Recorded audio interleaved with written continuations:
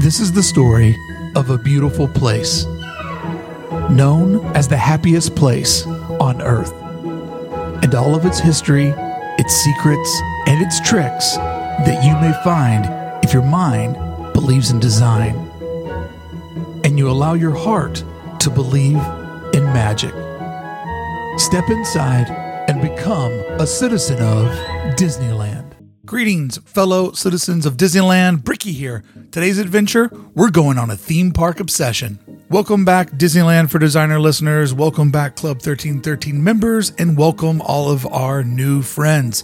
Before we get started with today's episode 70, I want to give a big thanks to Ordinary Adventures for being my guest on episode 69. Peter and Ketra told us their amazing story about how their channel has come together and how they have really found a passion, both as people, but as a couple, and also as creators. And I just found that story to be fascinating, and I hope that you did too. And I have great news for you. Peter is coming back for a conversation about Galaxy's Edge and Avengers Campus, and I think we should get Ketra in the mix as well. How about you? But I will be excited to talk to Peter about both Galaxy's Edge, Avengers Campus. You know, what do they learn from each other? What are the differences in them? Because Peter not only understands it from a theme park perspective, but also from a official, like real movie critic. So, you know, he understands kind of both worlds and where they meet, whereas I understand it from two worlds too, the design and the theme park experience. I watch all the films, but I'm just not that into it as much as I am the design and the storytelling. So hopefully that will be a fascinating conversation that you guys will enjoy coming up soon on Disneyland for Designers. Yesterday, Oogie Boogie tickets went on sale, and I was able to gobble up some of these tickets, and I got good news. I will be live streaming from the event every Thursday from 7 p.m. to 8 p.m. So if you didn't get a ticket, or you live far away, or you just want to see what it looks like before your date to boogie comes up, you can hang out with me from the event Thursdays at 7 o'clock, where I'll be going live and taking you all around Oogie Boogie. And it'll be fun because even though the event will primarily be the same every week, all of the costumes, all of the guests, all of the fun, that will be changing week to week. And this Saturday, I will be live from 11 a.m. to 12 p.m. at Disneyland, celebrating the 66th birthday of Disneyland. Want to do a live stream just to document what the vibe is like inside of the park on its 66th anniversary. And I want to remind you, friends, don't forget how far we have traveled since last year's failed reopening for the 65th anniversary. That Friday was a pretty sad day when the park couldn't reopen. This Saturday will be a festivity. It will be fun, but I don't want it to be lost just how far we have all traveled in that year, and not everybody made it. Don't mean to be a downer, but I don't want to brush off everything that we've gone through, because I definitely want to be someone that walks away from 2020 with lots of valuable learned lessons. Coming up in 2 weeks, episode 72 will feature Disneyland VIP tour guide. My main man, Philander Butler, returns to talk about the complete history of the Jungle Cruise. And next week, Jared Maruyama, Disneyland visual artist, returns to talk about 70 years of Alice in Wonderland and how she has influenced the park. I mean, if you think about it, Alice, with the Alice Corner there, she has as many attractions about her as Star Wars does in the park, or the Avengers Marvel Cinematic Universe does. So a lot of talk about Alice next week. Always great to have Jared back on the show. Today's episode, though, is our third creator conversation in a row. This is sort of the final episode in this trilogy. We started out talking to Katie and Spencer over at Best Life and Beyond. Last week, we had Peter and Ketra of Ordinary Adventures. And this week, our story starts off like most stories do when you talk about people that are lifelong dreamers. The dreams normally begin at childhood. And today's guest's dream of loving theme parks is not something that he taught himself. It is a shared family obsession, and you'll hear all kinds of fun stories about how Dylan of Theme Park Obsession was groomed to be obsessed about theme parks because, quite simply, his family is as well. And in many ways, Dylan's kind of taking on the family business, so to speak. But I think my favorite part of what I've been able to witness as somebody who's watching his channel now for a couple of years and someone that got to sit down and have this conversation and also hang out with him in the parks and just sort of observe him both as a friend but also as a fellow content creator. I think that what is most fascinating to me about Theme Park Obsession and Dylan is his journey to finding an audience and what I believe was also finding himself along the way of that journey. You see, Dylan is quiet, measured, and reserved, but all in a very friendly way, in a very sweet way. You never ever get a hint of attitude or ego.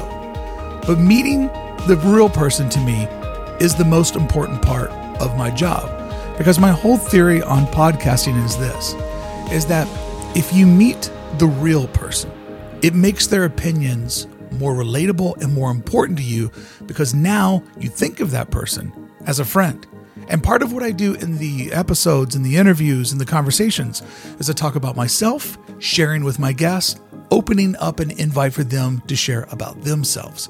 So hopefully as you hear me become good friends with all of the different co-hosts, that friendship, that fun is contagious over to you. And a little behind the scenes fun fact, Dylan initially didn't want to talk about himself at all. He only wanted to come on and talk about just the parks. But with a little convincing from me, and I think you will all agree, the absolute best parts of today's talk, of today's conversation, are the inspirations from Dylan's life. Getting to know him better as a person, I think everyone will say, is the best part of today's episode. Now, the part we talk about the theme parks, that's great, and you'll all have your own opinions. But Bricky, did you ever think about them building this where the hotel is? That all is fun. But getting to know people, I think, goes beyond fun. It's that human instinct that reminds us that we are a tribal creature, right? We are a pack animal, and getting to know more about our brothers and sisters that love the same things that we love always puts a smile on your face. And when done just right, makes that hair on your arm stand up just for a second. So getting to know Dylan better as a person in today's interview, it will no longer shock you. It would make sense that he wouldn't want to go on about himself in an interview. It would make sense that Dylan would want to show up and talk about the theme parks that he loves, telling you all the different constructions and happenings at. It makes sense that he wouldn't want to make it about him because, as I said, he's quiet, he's measured, he's reserved, all in a friendly way, all in a sweet way. Never a hint of attitude or ego, just literally someone obsessed and loves the parks like you do and is willing to travel all around Southern California, all around Florida, and soon all around America to take you to wherever it is that you can't go on that day, but you can because your friend Dylan is there, willing to share his obsession, willing to share his day, willing to take you wherever it is that you're willing to go with him. It's episode 70 of Disneyland for Designers, Theme Park Obsession. And as with all episodes of Disneyland for Designers and all videos on this YouTube channel, it's made possible by our members over at club1313.com, who really soon we will be doing DCA Day. Can't wait to hang with all of you out at Disney's California Adventure, and I cannot wait to hang out and talk design and shop inside of Avengers Campus. Let's get started with episode 70 right now.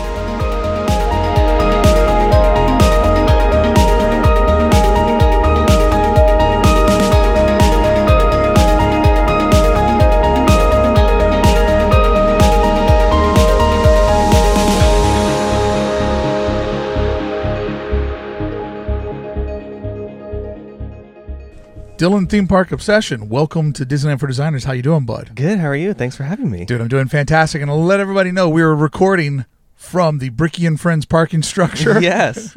Hanging out. I was wondering when the pandemic started. I'm like, when will I get back to doing interviews in weird places? We've officially arrived in weird places. This is cool. This is on the bucket list. Check mark. Yeah. Doing an podcast in the I used to call it the Sticky and Friends parking structure.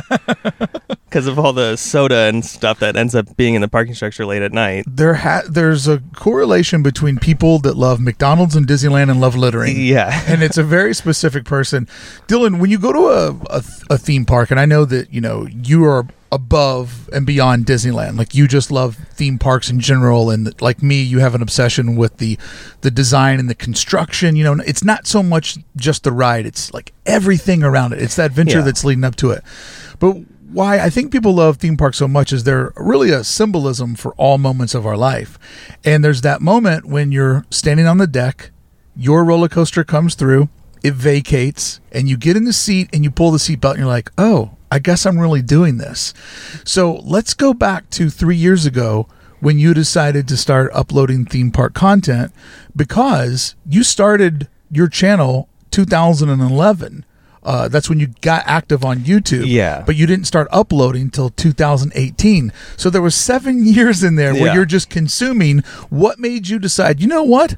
I can hold up a camera and do this. Well, when I created the thing, I created the account because like Google at the time was like, okay, well, you have to create an account in order to watch the content. Right. So yeah, that's why that time frame is like, there's like such a huge gap. And I've always used to watch Theme Park Review, Theme Park Adventure, and a couple other creators, and for years. And that's how I got a lot of my information, not just from theme parks here in America, but around the world, because I was so obsessed with like, what's the newest thing? Like, what are they building next? You know, what's the next biggest roller coaster? And that's how I would find out information about like our parks here. And for the longest time, I was like, I want to do this. I think it would be so fun to just travel the world and go to theme parks and show people how much fun we're having and what the beauty of these places. Some creators would show, but not everyone would. Everyone would kind of concentrate on one little thing. And it's like, I wanted to show everything. I wanted to show the whole experience. Right. And there's more not to the just POV rides. Yeah. And people do POV stuff really good, but I wanted to show off things that maybe some people would miss, or I like to point out things that, like what we talked about this in Avengers Camp, is just like those little details that, like the Galaxy's Edge transitions, like the transition from Fantasyland to Galaxy's Edge, people just walk right through it, but they don't stop and look and go, wow, this is actually pretty insane how people they did just this. Like stroll through something that a team of 50 people bash their heads against the wall to be like, how do we go from Big Thunder Mountain to Star Wars Galaxy's Edge? I get it. 2 bridges, 2 tunnels. Yeah. Like, people like agonize over the design of these things. Yeah. And I guess, good design is often not noticed. Yeah. Bad design is often noticed. Oh, yeah. And, that's why I wanted to show off. So, 3 years ago, I said, you know what? Let me just do this. Yeah. It's been a thing of mine. I've been obsessed with theme parks since I was a little kid. Like the first time I learned how to turn on a computer, the first thing I did was play Roller Coaster Tycoon. I still have it on my phone. Hey, those simulation games where you're like amazing. where you're building and constructing something like SimCity or The Simpsons Tap Out or whatever. Yeah. I love that in the same way that I love Disneyland, because Disneyland is SimCity IRL. Yeah. Because it's this little place that you and I go to, and we track how all the pieces of Lego get slid around. Yep. Mickey's Runaway Railway is getting built right now. That used to be backstage. When you and I walk through Star Wars Galaxy's Edge, like, that used to not exist. No. Like, it's that Sim City part of the park that I'm obsessed with. I love it. And it's one of the ways I found your channel, because YouTube started to realize that I was a psycho that would watch any mound of dirt that was getting moved around that a theme park was getting built. I would watch it, and that's how you fell into my algorithm. Yeah, I love that stuff. And, at the time when I made the channel, there was a few creators doing that kind of thing, but there wasn't many. And that's another reason why I wanted to do it. I was like, not too many people are covering Universal Studios, not too many people are doing Six Flags Magic Mountain. I think that's where you are a true originator, because the construction for me was first discovered through watching Fresh Baked Dave. Exactly. But it was like a blip on the radar of all the stuff he was uploading. And when you came along and go, this guy's smart, because he's not only focusing in on this one topic, but you were the first guy that started going to the less sexier parks like Six Flags. And I don't know how you can ever tell if anything's under construction at Six Flags, because to me it always looks like a construction site. But see, and that's what I like about it, because it's like I like showing people that there are very beautiful parts of Six Flags that nobody would even think of. Yeah. Six Flags is a major theme park. They're huge. I mean, the size of the park is massive, and there's like little nooks and crannies that like no one would ever even think to look. But I like to point that out on the channel while doing the construction update, because like I said, not too many people were doing it. Yeah. David was covering Disneyland. That's how I kind of knew a lot what was going on at Disneyland, but that was it. And then when I started doing Universal, then it's like almost this influx of other people started doing it too, which is great. I think it's awesome that because everyone is now obsessed with theme parks. Well, I think if you start a vlog channel, construction is an easy thing to lean back on. And Yeah. if you decide to do it weekly or monthly, it just fills one of those slots because everybody sets their own goal of Monday, Wednesday, Friday, or Monday through Friday, or 2 a week or whatever. So it's an easy rotation. But what I enjoyed about yours versus others is that some people just go, yeah, man, they're building something. And then other people actually take the time. Like I was watching, you did a highlight reel during the pandemic, which was actually quite sad looking back at a highlight of construction. And I was imagining you because, I do this too. And I watched your highlight reel today and I was like, he had to have had tears in his eyes putting this together. It's sad. Because so many of those clips were like you and good friends and you with your partner and you out in the world. And it was funny to watch a highlight reel of construction, though, because I see your little finger go out and you're like, so they're going to move those beams over there and they're building this. But that reminded me of one of the things I first liked about your channel is that you had an informed perspective. Not just like, comment below if you know what they're building, which literally makes me scream at my TV. Oh, yeah. But I love that you were actually not only documenting it, but you were informing people like, these pieces are moving over there. And when we were here 2 weeks ago, that was different because it is that sort of time lapse, that slow time lapse of this thing's being constructed in front of us. But what I noticed about your first wave of videos, right? Because you pointed out to me in Avengers Campus, your first video just went right out of the gate. Yeah, I got lucky. And before I started doing videos on YouTube, I obviously made the Instagram account. Yeah. Because I knew I was like, okay, let me get an audience going on Instagram and get them used to looking at this kind of stuff, getting them used to theme park content. And then I'll take, maybe say I get 1,000 followers on Instagram. Yeah. If 100 people go over and watch the video, that's 100 views. And it'll help push it out of the gate faster. So There you YouTube go. goes, people care about this. Yeah. But what I noticed was your first one you got lucky, which is almost kind of a curse because your next 5 you did not get lucky. No, the next 5 were a lot lower because the first one within the first week was like at 30-something thousand views. Yeah. Which was like I wasn't even expecting that. Like I didn't even like my intentions going in where it's like, you know what, I'm just going to start fresh and we'll see what happens. But I like having fun and I like showing this stuff off, and that's what's more important. I mean, the numbers are great, but as long as I'm having fun, that's all that I care about. Sure. But when I saw that number the following week, when I looked at the analytics, I was like, okay, we have something here. Yeah, for sure. And what I found interesting about your first cluster of videos were, because I watched your video where you thanked everybody for your first 1,000 subscribers. Yeah. I watched that today. You're sitting at the edge of your bed. Yeah. I'm like, look at this guy. He's got a candle lit in the background. Oh, yeah. I've never lit a candle in a room in my life. Like if there's a candle lit, my wife lit it. But like you got candle in the back. Yep. And the Bath and Body Works. and you're thanking everybody for your first 1,000. And what I kind of followed on you when I looked at your channel in reverse is that in the beginning, people were just showing up for the data and the information. Yeah. And when you would go live and you would say, hey, let's chat, the numbers would go really, really down. Yeah. But what I find interesting as somebody who, my first videos of you were you just ripping around Disneyland doing construction updates. And then I remember you did a video with Just Katie from Best Life. They had just changed the name of their channel. She didn't even know the name of her own channel in those videos. And you were standing behind her being like, is it the name of your channel? Like Best Life and Beyond? It was so funny because it's like they were in that whole process and we were just laughing about it. And because it's you're so used to saying one thing and then we switch it up. Yeah. And it messes with you. You were helping her do her own outro, which I found to be charming. But what I found is that as a creator, and this is the part that I really enjoyed, is that you started out hard data, hard information, hard analytics were like building your channel, and people didn't seem to have a big interest in you because they were just showing up. You'd get thousands of more people to see the roller coaster. Nobody would show up to see you. But over that last year before the pandemic, you really transitioned into not only doing vlogs where it's just you having fun, but you started to put a lot of personality in with the construction updates. Yeah. And to me, that was the moment that not only did I think that you found your groove, but I could tell he's feeling more comfortable and he's having a lot more fun doing this. It seems like maybe the 5 months, 6 months going into the pandemic, there was no stopping you. Like Yeah. you were in your zone, you were meeting all kinds of people, you were starting to go East Coast, West Coast, all the different parks. Like you were really, really getting into your zone before Thanos snapped his hand. Yeah. That I owe a lot of that to like my friends and family, and then like, I talked to Katie and Spencer about, opening up more on the channel too, and shout out to them for helping me out with that as well, because it is intimidating at first to put yourself on camera. Like the first few videos, I was so nervous to be talking to myself and like a psycho walking around the park talking to my phone. Like about this. I've been there. Yeah, but then like over time, because I'm not like that.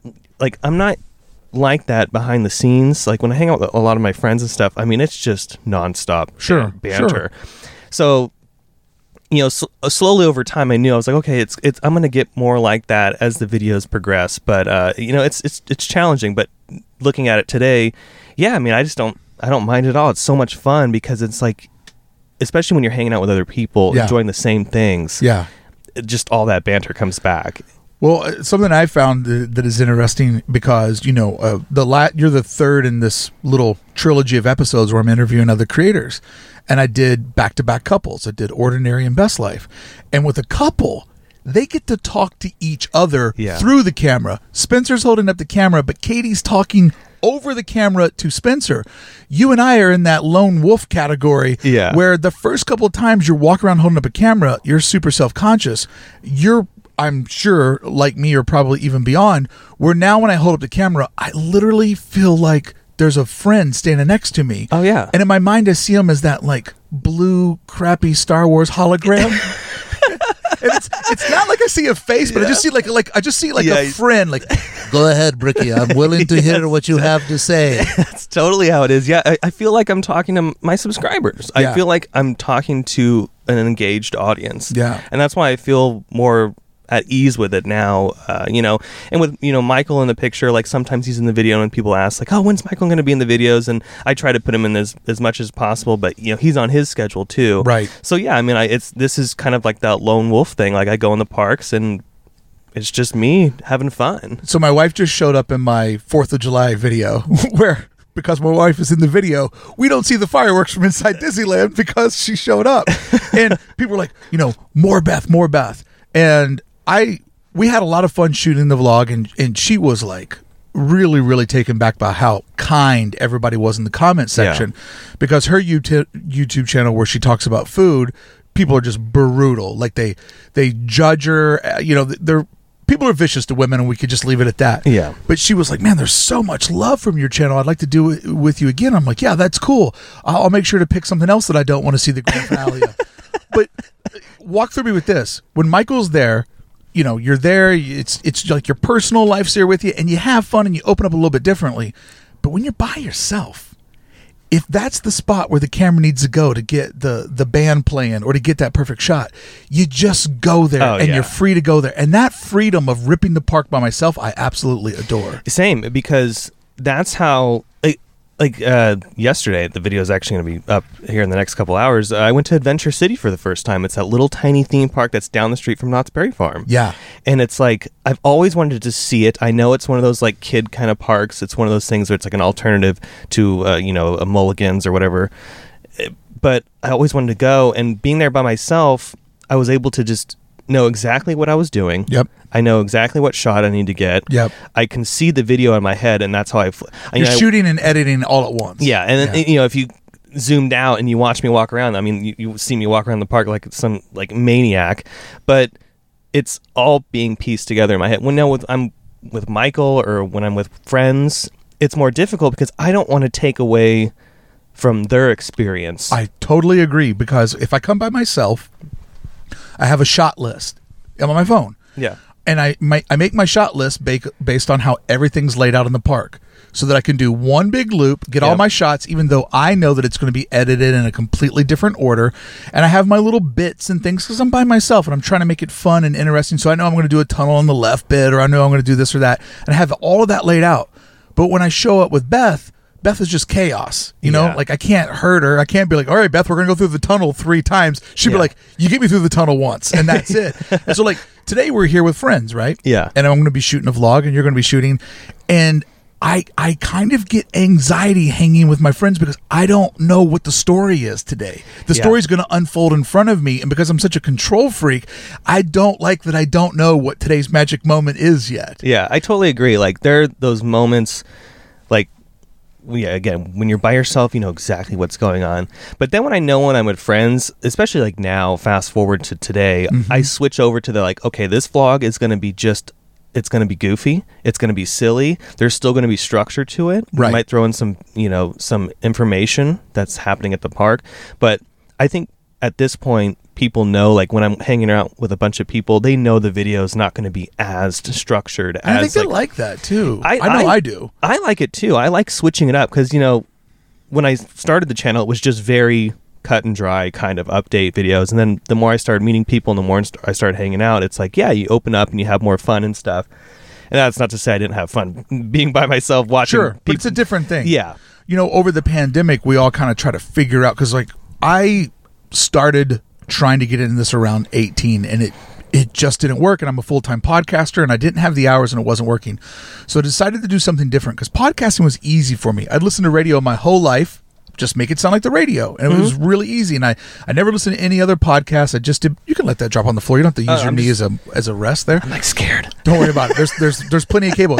There's so much microphone cable there. You could maybe do Mark Twain. We could probably head over to Mark Twain, do a lap around the park. Man, I wish that this professional equipment was allowed in the park, because doing these conversations with this ambient noise. I was thinking about that on the drive here. I was like, wouldn't that be cool if we'd be like in Adventureland? Dave, I took the equipment through once after being in VidCon, and they're like, we'll let this through, but don't pull it out of the bag, because it actually gets into like commercial equipment. But anyways, what I ended up doing is I took a year to just like consume the landscape of YouTube, and 2020 was going to be my big go at it. And I started, and then things stopped. And then when the pandemic hit, I thought to myself, like, I want this to be something I'm going to do. And if I can't be creative during the pandemic, then I'm not worthy of this job. And so I started doing a lot of different things. But one of the things I started doing was covering the news and trying to give people like a real like business focus. Like, let's remove our emotions as a fan and really break down the reopening of Disneyland logistically and accurately and non-emotionally. Like, we all want it to open tomorrow. Yeah. Is it smart for it to open tomorrow? Probably not. And so during that series, people got to see sort of like one part of my brain. And Dylan, the reason why I think it's so smart that you do these videos with your buds is I promise myself, as soon as the mask is gone, I'm going to start doing a weekly vlog, because I think it's so important to not only, in your case, give people the construction and the details, but also remind them that it's fun. You like having fun, because I think that contact buzz of seeing you and Adam or you and Best Life rip the park, I think that contact buzz leaks over into the more serious videos and makes you more of a trusted resource, because now you've become a friend. Yeah, and I open up more in those videos as well, and that's what it's all about, is just having fun and being like passionate about what you like. Yeah. I love these parks. I've grown up, I've worked at Disneyland, I've worked at Universal Studios Hollywood. I've been around these places for years. My dad worked here in the 80s. It's been a part of my life. Dude, you riding roller coasters with your dad is phenomenal. My dad, and then when Six Flags opened up West Coast Racers, my grandma was there. Wow. Because she's like one of the ones that got me hooked on a lot of this stuff. So she comes with me on some of these trips on the craziest roller coasters. You and her riding in your highlight reel had me just dying. Oh yeah, people love that. She's like, this one's a winner. Yeah, she's like, this is a winner. And she's done like the most insane things ever. Yeah. So during your pandemic videos, you did a like, hey, what's up everybody? I'm checking in with you. And you said that there was a part of you that had thought about, how do I keep going? How do I keep doing this? Yeah. How dark did it get for you? Because you were really, out of a lot of us, you were put at a major disadvantage because you thrive on that construction, right? Like the dozers of Fraggle Rock, like that little thing in the background that's always building. And literally, like, your bread and butter was just like taken away from you. Like, how dark did it get? Because I have to imagine that theme park obsession has become a big part of your personal identity. Yeah, to be completely honest, there were some days where I was pretty depressed. Yeah, you think? I was very depressed. Just one, because obviously the pandemic going on, and then not being able to be in your happy place. Yeah. Everyone's got their own happy place, and these were it for me. So trying to figure out, okay, how do I keep this going? And that's when I decided, okay, well, let's just do the weekly live thing, so at least I can check in with everybody. And you're doing trivia. Yeah, and I was doing the trivia and stuff, and I got that idea from Mr. Cheesy Pop. Yeah, Max. He was doing trivia, and I was like, that's such a good idea. Let's do it on my channel too. I think everyone should be doing something. And the numbers were not there, and I was like, you know what? It is what it is. Everyone's kind of struggling right now. It's not just me, and I have to do what I can, and I know when things get better, things will get better. And so, here we are today. Disneyland's back open, and things are better. But it was a struggle. It was very difficult because my channel is very park specific. I'm not like really the news channel. I'm not really the, and I thought about doing that. Yeah. But I was like, I don't want to step on David's toes. I don't want to step on DSNY newscasts. Well, I think this is kind of stuff. I think this is why you're good to not get into news, because news requires like hard opinions. Oh yeah. And hard opinions bring out sort of this venom, because a lot of people are like, I don't know why you're so negative about Disneyland reopening. I'm like, do you think I go down there at night and put a padlock on it? Like they're trying to open it, but Bricky's laying in front of the gate. No way, man. I would, trust me, dude. I'm gambling my future on this park reopening. I want to reopen, but I also want to do it logically. But I think that you have picked a good spot where you are a bit of a news channel, but news in a very like positive way, and you're just kind of sharing the good parts with everybody. And Jack over at DSNY, he probably has the best informative news channel. Oh yeah. But I have the least amount of personal connection with him because he's a talking head, really. Yeah. And I mean, the guy can slay a news video. Like, he's great. Like nobody else. But I don't feel like I know him. And when he has vlogged, it hasn't been that successful. So I think that you've hit a sweet spot of like informative, but personable, somebody that people feel like that they know. And therefore, they'll trust your opinions. And when you go, I don't know about this new roller coaster, guys. Yeah. Like, I don't know about this project. People feel like they could trust that because they feel like that they know you. Whereas Jack kind of seems a little bland in the personality department just because we only see him like going through an enormous data dump in 13 minutes. Oh yeah, I mean, it's amazing what he does. Shout out to him. The way he puts his videos together is brilliant. But yeah, you're right. I mean, I would like to see him play around in the parks. That'd be kind of fun, because this is what I do, and that's what I try to mixture into my videos. Is okay, here's the latest information, but let's also have some fun. Mm-hmm. Let's crack a couple jokes. And moving forward, I'm going to continue to do that more and more and more, and putting the music in there, putting the B-roll, making it just a really pretty, fun video. That's always the goal. And I think, folks like you, that you put chapters into your video, right? Like you do the montages and the music, which kind of breaks it up a little bit there. Montage, B-roll, that's probably... Montage sounds like it's an 80s movie, like where you're like stuck in a pizza factory. Can't go to the park till you make all these pizzas, Dylan. But for you... I think that you've hit a good blend of your personality and information, and I think that's why the channel's been growing so nicely, and also your collaboration with all your friends. I was a little bit sad, though, when I was looking through things, that the daily obsession didn't quite take off like you wanted, because I do think that you represent an important part of the Disney population, and I was hoping to see more of your lifestyle. Yeah. But man, once you get away from that massive SEO of do right at Universal, people are like walking on the beach in Michigan, I'll hold off to the next Disneyland video. And that I'm still trying to figure out where those videos live. Good. Because I told people just recently, I'm like, I'm going to change. The content is going to evolve again. Like with the music in the beginning of the video, it's now just at the end, and I'm kind of altering things here and there. And with the Today's Obsession videos, I do want to keep doing that. I do want, but it's just, it looks odd when it's, Universal, Six Flags, Disneyland, California Adventure, Michigan, all right, Universal. I've thought about even possibly starting a second channel and going just like a travel channel. Yeah, okay, this is Today's Obsession, where it's all the same thing. It's me. It's just these are where these videos live. I've even thought about doing like the YouTube membership thing, where it's like a couple bucks. This is where all those videos live, and then obviously that helps out with the main channel. Yeah. But it's just like a fine balance. Like my head spins a million miles an hour. Yeah. Especially when I'm in the parks doing these videos. You know, I'm always thinking of the next thing, and then I'm also thinking of like there's just so much. So yeah, I want to save the Today's Obsession videos. I don't want those to go away. Yeah, it feels like it could be an important part of the overall recipe. And I think, you know, while we're talking about other creators, which is the whole part of this series too, is not only to celebrate you and talk about my journey, but some of our peers and people we look up to. Like, I think the sweet spot that Adam the Woo has landed in is that it doesn't matter what he does. He's just gained like the trust of his audience. Like, road trip with your dad. All right, I'll hit play. And by the end of it, you're like, I love seeing his dad on the videos. Like, Adam is so good at that. And I really understand what you're talking about, because the fall off was pretty significant from, you know, roller coaster, me kind of living my life.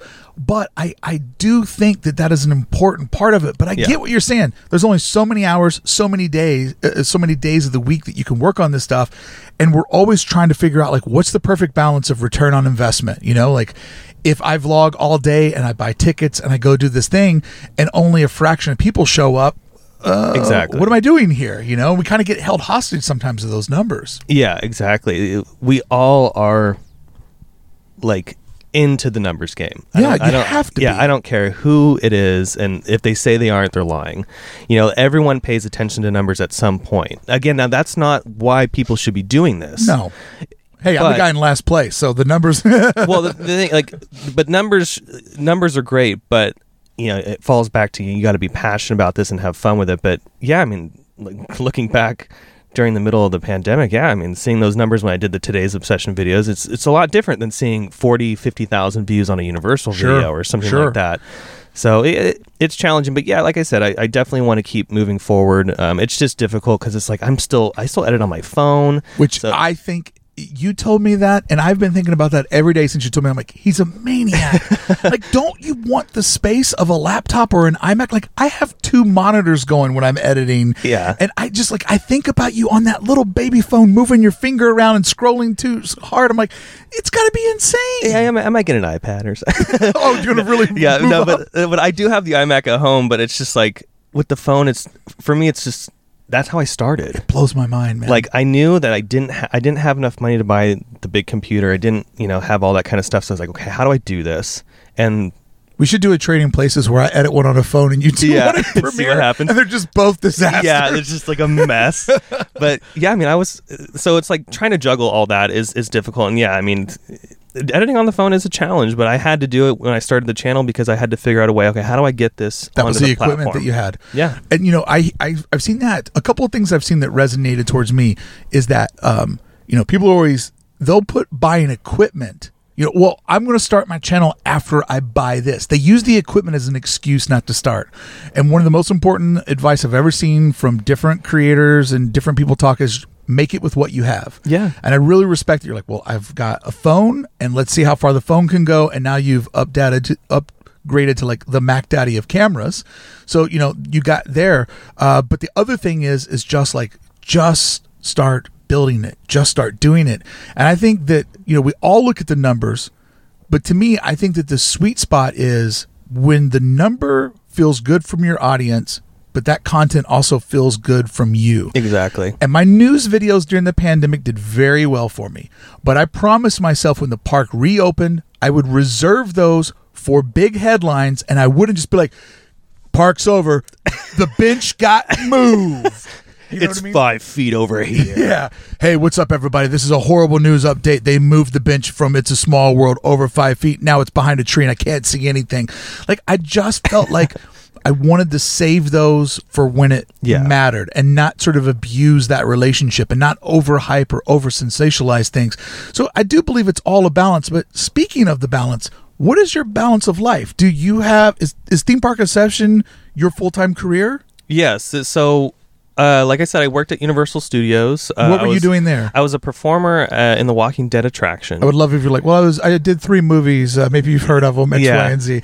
You were a performer in The Walking Dead. Yeah, so I was a character. And I started work at Universal. Character. You just said that so fast. Let's let that breathe. I know, scare actor. On your resume, you were a character. Yeah, I don't even know if that's like the that's what Universal calls it. Yeah. So it's like after, I started in 2011 seasonally because at the time I was also working at California Adventure. When Cars Land opened, I was working on Paradise Pier. And so seasonally, I would work at Universal for Halloween Horror Nights, and I was doing that since 2011. You were a double agent. There was a time where I was nonstop working. Wow. And then in 2016, because I moved over to Disneyland a few years prior to that, I got an offer for the guy that I worked at Universal was like, "Hey, I want you to come to this audition. It's for something that we're going to be opening up soon." I'm like, all right, cool. I got the audition, got the job, and it was for Walking Dead. And so I left Disney because obviously I was getting paid more at Universal Studios, and I stayed. I was there from. Did you 2016. move up to the LA area, or were you still living in Orange County? I was in Valencia. Okay. I had some roommates up there, and so from 2016 to 2018, I was working at Walking Dead, and I started the channel, 2019. Yeah, I think I'm getting my years mixed up, but I started the channel in 2018 in May. So yeah, it was 2019 I left, and it was the channel started growing, and I was like, okay, I can step away from this. And that's like kind of how all that started. Yeah. So I left Universal, and YouTube has just been my full-time gig ever since. So when the pandemic was happening and Michael's looking over at you and it's time to pay the rent, you're like, look, man, even if I still have my job at Universal, I still wouldn't have a job today. So don't give me any of this YouTube. Exactly. Don't give me any of this YouTube guilt. Yeah, that was when the pandemic hit. It was very nervous because I was like, oh, wow, I just made a leap of faith. And it was going great, and all of a sudden, the world had another plan. But I'm here. I made it. You rolled out the store, my friend, and that's something to celebrate. Something that I noticed about what you do that I made.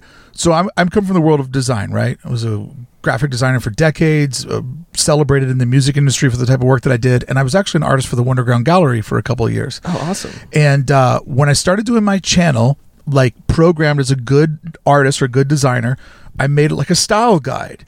And the style guide was, who am I in front of the camera? How do I convey my because I have a big personality. What slice of it do I share here? And I essentially made this style guide.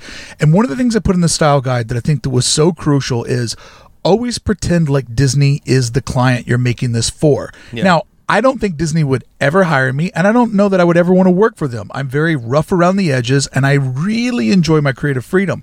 But that being said, Dylan, being in the park and portraying the behavior of cast members, I get complimented all the time. I love, Bricky, how you always say thank you and please, and that you're just polite. And I think about it this way. I'm a bootleg cast member. Like, I'm in the park working today. What I'm doing shouldn't interfere any guest experience. I am sort of a utility, an outside, freelance agent for the park in my mind. And I try to exude the same behavior as the cast member, because that not only makes the content feel more on brand, but it makes it feel like that I'm not invasive to this space. Yeah. I noticed that you also take your cast member behavior, and different than me, you actually went through the 5 Keys training course. Yeah. But I like that in your channel, that you do have sort of that cast member personality that comes through it. It makes the channel feel more tethered to the source material, which is the park, Disneyland itself.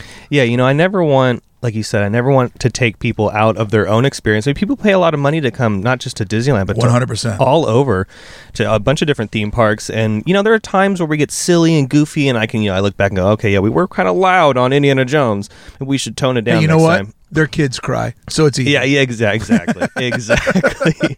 But yeah, I mean, I also think back to, when I took Traditions here. I went through Traditions twice, because when I went over to Disneyland side from California Adventure, you had to take the class again, because they have what's called Disneyland Story, because you did California Story, so now you got to do Disneyland. And so I went through it twice, and so I did a couple other classes while I was working here. So I kept all that value with me, and it still shows in the channel. I think it shows a lot. Yeah, and I always like to be respectful to the cast members, because I know what it feels like to be in their shoes. Like, I know if a cast member is frustrated, like that, I get it sometimes. There are some things that pop up, but I get what's going on. I know what's happening behind the scenes, and that's why sometimes you'll see me go off to the side to record a bit or 100%. whatever. Yeah, and I as a constructor of this, when you watch your peers' videos, you understand all of the things that are happening. The audience is just watching it. They don't understand why, Adam dipped over in that corner because it was way too loud over there. Or, Spencer's telling you this part of the story because it needs to be one person talking in the back of the camera, shooting over all the noise that Katie it's not going to pick up. You watch these videos understanding how the construction process works. And I've noticed a lot on yours that I'm like, he definitely goes out of his way to be a citizen of Disneyland and to not, because if what we're doing, because essentially we're showing people like, you love this place, go over to YouTube and here's 20 minutes of access to it, even though you're stuck living in upstate Pennsylvania and you can't come out to the park once a year. Like, you're a conduit to the good times. But if we go in there and ruin people's good times, we've just defeated the purpose of what we're supposed to be doing. Exactly. You never want to do that. And sometimes it gets hard, especially like when we all hang out as a group and there's a big group of us. Yeah. Then it's like insanely goofy. Well, it also gets weird too. Like, I noticed this when I was hanging out with you guys during the Avengers campus opening. There were so many of us sitting at a table, and a lot of you guys have really big audiences, that people were like, that's the YouTube table. Yeah. And you could almost see a lot of people had just spun their chairs around and they're like, that's all the knuckleheads that I watch at one table. Yeah. And it can become a little bit of a spectacle that way as well, and also people stopping for photos and stuff, like you and I were ripping through the park that day and there's lots of Dylan, and you got to kind of stop and manage that, but not flood up the whole area and keep the park moving. So when you were a cast member, because you grew up loving the parks, tell me about the day that you come home and be like, I just got hired to work at DCA. Like, what was it like to become a part of the other side of the fence? You're now part of the magic. You're backstage. It was like exhilarating because my father worked at Disneyland in the 80s. He did the horse-drawn trolleys on Main Street. Oh, wow. What a cool job. Yeah. He had fun doing that. And so for the longest time, I was like, you know what? I want to work at Disneyland too. And so when I applied and I got the job, because, prior to Disneyland, I was working in retail and I hated it. I didn't, it's boring. I worked at the Gap. Where did you work? I worked at Abercrombie & Fitch. Dude. The worst one. Hey, when you work in a mall, it's like going back to high school because you'll be like, yo, the girls over at Banana are having a party tonight and we got invited, and whatever you do, don't invite the manager from Gap Kids because she's not a nice person. Like, I remember my manager at Gap, Jackie, would go, Bricky, that girl that works the pretzel cart has a crush on you. Go down there and get all the leftover pretzels and you don't have to fold the denim wall. I'm like, Jackie, I will return with a bag of pretzels. And I'd go down there, flirt with her, come back with my bag of pretzels, didn't have to fold the denim wall. Like somebody should make, well, I guess it'd have to be set in the 90s now because the mall's dead. But man, working in a mall is like being in a weird college or high school. Yeah, I hated it, especially working at Abercrombie and Fitch. I left for a reason. Dude, you came home smelling like the cologne every day.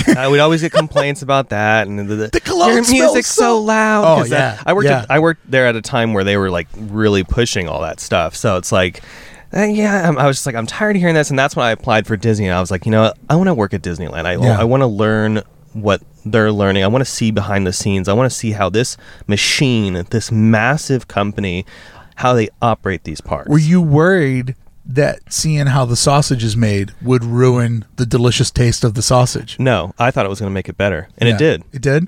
So when you got picked to work at DCA, were you disappointed that they didn't? Like, hey, Dylan, it's Barbara. I got you a spot at DCA. You're like, wah, wah. Or were you just excited to be a part of the team? No, I was excited for California Adventure because that was when California Adventure was receiving its major renovations. Like, Cars Land opened up just a few months after I'd gotten hired. Yeah. So, Buena Vista Street was nearing completion. I remember walking out of work some nights and seeing behind the construction fence, because at night they open all that up. Yeah. So they can get in there and start working. Yeah. And I could see just like all the inner workings of them laying the final bits of the brick and moving the trees, like all those little intricate things. And I'm so obsessed with all that stuff. So I'm like, oh my God, look at, I tell my friends, like, look at what they're doing. Oh my God, the wall. You're seeing the Sim City in real life, in real time. And my friends are like, oh yeah, whatever, Dylan, you said that 80 times already. And I'm like, no, it's something different. So I was really excited to be at California Adventure.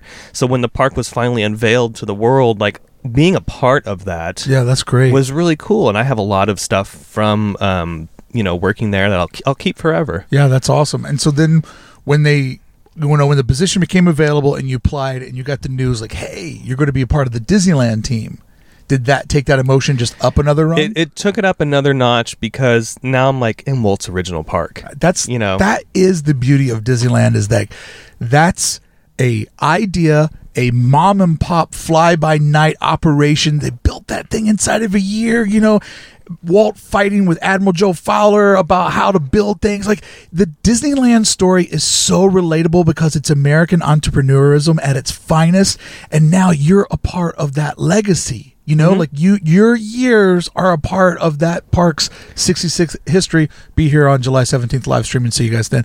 Yeah. So it's phenomenal, man. Like you became a part of that. So you had to just like have a smile on your face. Like, I'm officially part of Disneyland's history now. Yeah. I worked on the California Adventure. I worked on the California Adventure side, and then being on the Disneyland side, getting that gratification, like, oh wow, okay, I'm on Disneyland now, and being on Main Street. Yeah. I wasn't just like placed anywhere. I mean, they put me on Main Street, the first thing people see when they walk through the gates. What were you doing on Main Street?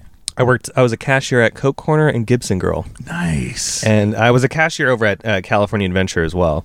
So that's why when they moved me over to Disneyland, they're like, oh, what do you want to do? I was like, well, I have cashier knowledge over at California Adventure, so just wherever you guys want to put me. If they assigned me to be a cashier at Refreshment Corner, I would show up on day one with those like little garters on my biceps and just be like, oh, 2 hot dogs. See, how about anything for the kid? Does the kid need a Coke? You want a pretzel? Yeah, I would feel like I'd have to speak old timey, and they'd be like, here's the thing, Bricky, you're doing really well, but you need to kill the old timey character. Where's Spencer? Spencer likes talking like that too.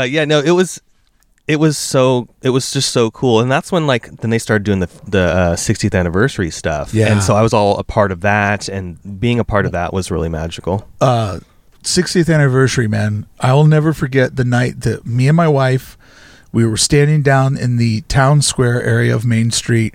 It was the annual pass preview for Paint the Night.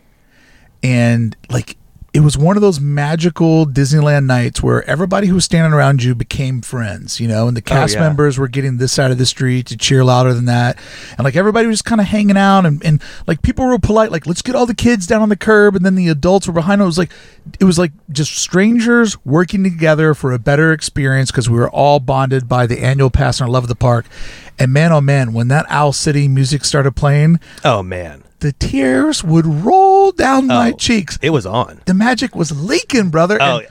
My dad is a truck driver, and when I saw the semi from Cars, by the way, I learned last night they made a movie about Cars Land. I watched it for the first Cars time. Land the movie. Cars Land the movie. It's sick, dude. It's all in the movie.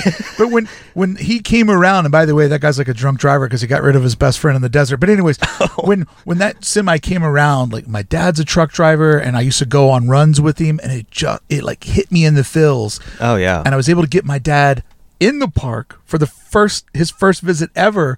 And when that semi came down the street and he saw all the kids waving and being pumped by the semi, I looked over at the old man, who is stoic as can be. He is the strong, silent type. I think I saw a little glimmer of magic in his eye. Oh, that magic hit him. But so you're working that's when Paint the Night takes over Main Street. That's Disneyland Forever, which I think is the best fireworks display. That's my second favorite. First favorite is Wishes, Dreams Come True. Just think, all of this can be yours. It's a good forever. line. It's a good line. When Mickey and Walt walk through the castle, get me out of here, man. Oh, poor Mix Magic. That was I know. The thing with Paint the Night, I always get excited doing guest control out there. They'd be like, okay, Dylan and my friends Courtney and Becky, we'd do guest control together, and we'd just be dancing and going crazy out there. It was so loud, and they pumped the music up louder for that parade. The energy that parade had I'd never seen anything like that. I like when Disneyland goes club. For example, I always make the joke on the podcast that when that Frozen club remix gets played, Mix Magic, that I rip off my shirt and I'm go dancing on top of a garbage can. Yeah, I mean, I like that music in general. I've kind of grown up listening to techno, tech house, and house music, so I love it. That opening number I think what made Magic Happens, the parade, so special to me, and that was right when I was getting into like covering everything.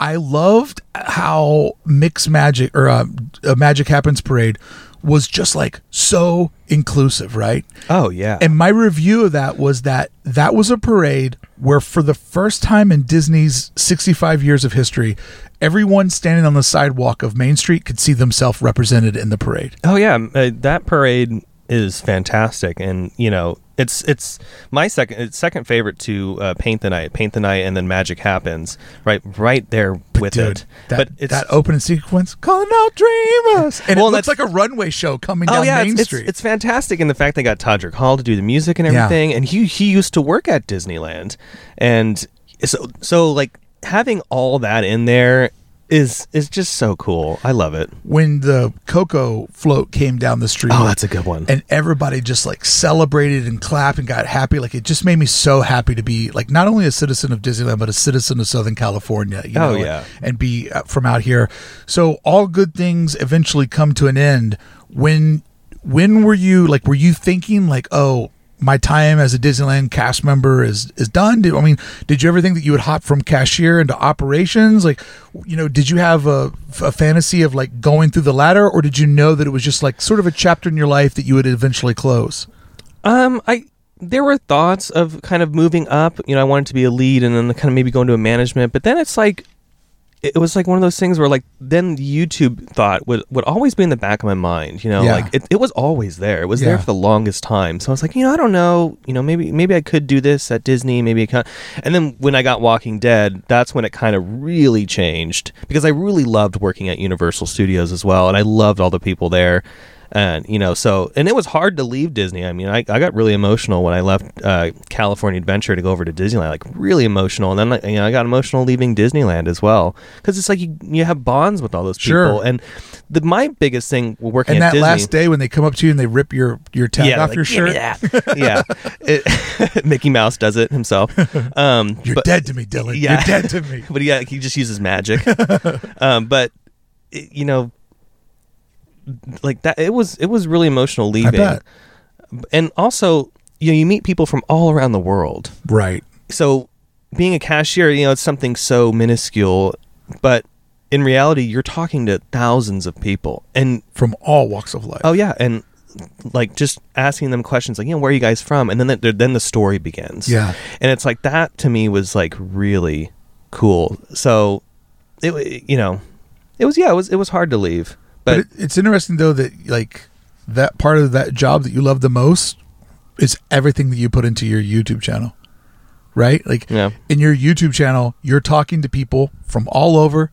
You're sharing the good times. You're inviting them back into the park when they can't physically get there, but mentally you're taking them there, and that's why they hit play. So it's like that little part of a job, you know, being a cashier on Main Street's not a sexy position, but like that interaction with the audience, like you took the best part of that job and you poured it into your YouTube channel. And I think that's why the channel took off so much, because you have that in your DNA. You know, like some people just want to talk about the parks and they're not social people. And when you meet them IRL, you're like, you're weird. Yeah. I like you better on my iPad. You're weird in the room. Like you are that person that wants to be an ambassador for the park and talk about your love and have other people tell you how they love it. And I think that part of your job, you can definitely see that in your channel. Well, thank you. Like that is always the goal. The goal is to always just show these places off, have fun, and make people feel like they're there with me. Yeah. That's what I always like. Today when we go in the park and, you know, cruise around, I want people to feel like they're there riding the rides with us.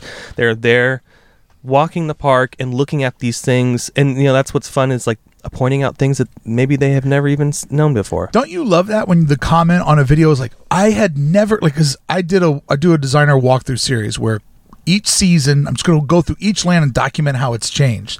And I thought 4 times a year, you know, a video for each land, that'll give me that historical footage as the park changes. And so when I did the Critter Country one, I'm like, nobody's watching a video about Critter Country. the comments were like, Bricky, I had no idea that waterfall is in the very back corner. I'm like, how do you not know that waterfall's there? Yeah. Like, I love that waterfall. And bro, the night I saw 2 raccoons playing around in it, I'm like, it's real. It's real. We're actually in Critter Country. But no, I love when you see in the comments that you just gave somebody something they're going to put on their list for their next visit out, because some people only get to go to the park once a year, or once every 2 or 3 years. We're very spoiled. We're very spoiled. Totally. And I try to never take that for granted.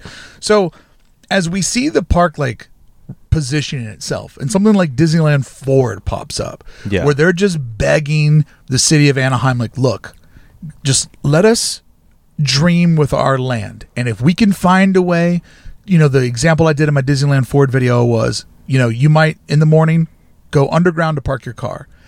Midway through the day, you might be riding an attraction and have no idea you just rode over the top of where your car's at. Oh, yeah. And later that night, when you're eating at a hotel or going to bed, you have no idea that you're now sleeping or eating in a room above the attraction you were on, above where your car was parking.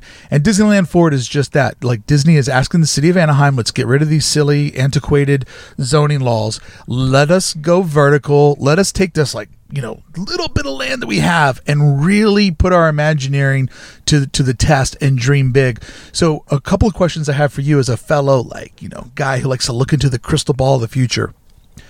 Critter Country. Yeah. That wooded door, right? Oh, yeah. That's always been an expansion pad, like kind of alley. That could be the gateway to a future, or it could stay shut if we use that parcel of land behind it, that parcel of land where the Pixar Pals parking structure stops before we get over to the Disneyland Hotel. Like, that could be our location for the Star Wars Hotel West Coast, or that could be a new land. Dylan, what do you want to do with that land? I would just want to expand Disneyland. Right. Let's make it even better. Let's continue to make it better. There's without revealing too much of what's going on back there, but there is a nice gap between the Haunted Mansion show building and the Pirates show building. I've always thought, okay, that's Hold on. They don't just live in those little buildings in the front? What are you talking about? Well, yeah.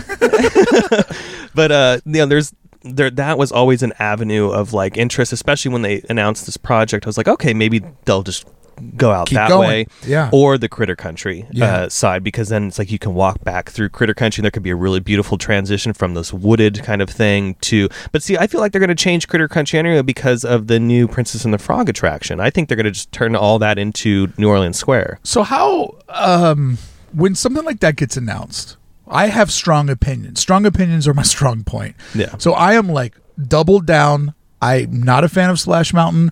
I think that it should go away. I'm very into Princess and the Frog. I think that nobody should come to Disneyland and feel awkward or feel like, something didn't feel quite right to them. But for you, like, do you get into that conversation in your videos, or will you just cover it straight? Like, here's the crane. Like, do you opinionate, or do you try to stay away from that? I try to stay away from it sometimes because it is a very, there can be a laundry list of different things people start talking about, and then I don't want the comments to be. I don't want it to turn into something negative. Yeah. Because people do have their opinions, and I think everyone should have their right to an opinion on that attraction. I think Splash Mountain has. It's a fun ride. I enjoy the attraction for what it is, but I also believe that it's time to go. Disneyland's always about change, and even Walt said himself that Disneyland will never be complete. This thing is always going to change. I love the evolution of the park. Yeah, and Walt knew that. Walt knew that the place was not going to be a museum. The whole point of this place was to always change, and that's why he was always being so innovative when he was alive. So it's like with Splash Mountain. Yeah, it is sad to see an attraction go because we grew up with it, but at the same time, it's like, okay, let's see what this one's like, and I'm really excited for what they're kind of pushing for Princess and the Frog. When we look at all the dark rides that have now been gone through, and plus with the image mapping and the projection shows, like Alice in Wonderland is phenomenal right now. Oh yeah, and the new Snow White is great, and to be determined with Pinocchio, like what happens over there. I think that one's next. It has to be, and I think Toad is like a bookmark for like when something needs to go there, we'll put it there. But for now, we'll just let Toad reside there. Yeah. But circling back around, like if they hired you like, hey, we're going to get some fans' perspectives. We want you to come up to Burbank. We watch your channel. We enjoy your perspective. What would you want us to do with that parcel of land that sits between the parking garage and the Disneyland Hotel? Like, do you say you want to go into a new land, but I say to you, Dylan, what are we missing? Because right now, between Disneyland and DCA, the resort is pretty diverse in that every major arm of storytelling from the company is represented. So what do you think isn't there that should be there? I mean, the two options would be either to expand into a new space that's a new land. I say originality, like original content. I love. You think they can still do that? They still do overseas. They do it at overseas parks all the time, and unfortunately, they don't do it a lot over here in America. But they do it all the time overseas, and I still think that Disney can pull it off. And there's still a lot of original attractions in the park, and even over at California Adventure. So I still think it's possible. Or the other idea would be to build some sort of hotel or interactive experience kind of hotel thing like the Star Wars hotel. So there are two avenues there. I don't know. I like the idea of Disneyland getting bigger because Disneyland, like people always say like, oh, what do you like better, Walt Disney World or Disneyland? And I always say, well, I kind of like Disneyland more because every major e-ticket seems to just be in one park here. Yeah. Whereas out there, it's kind of spread between 4. Right. Disneyland is such a good park. It has so many things to offer. Efficient. And and it's like, if maybe can we make this even bigger? Right. And to the thought of like another 3 or 4 rides at Disneyland, like in a whole new space. I mean, that's incredible.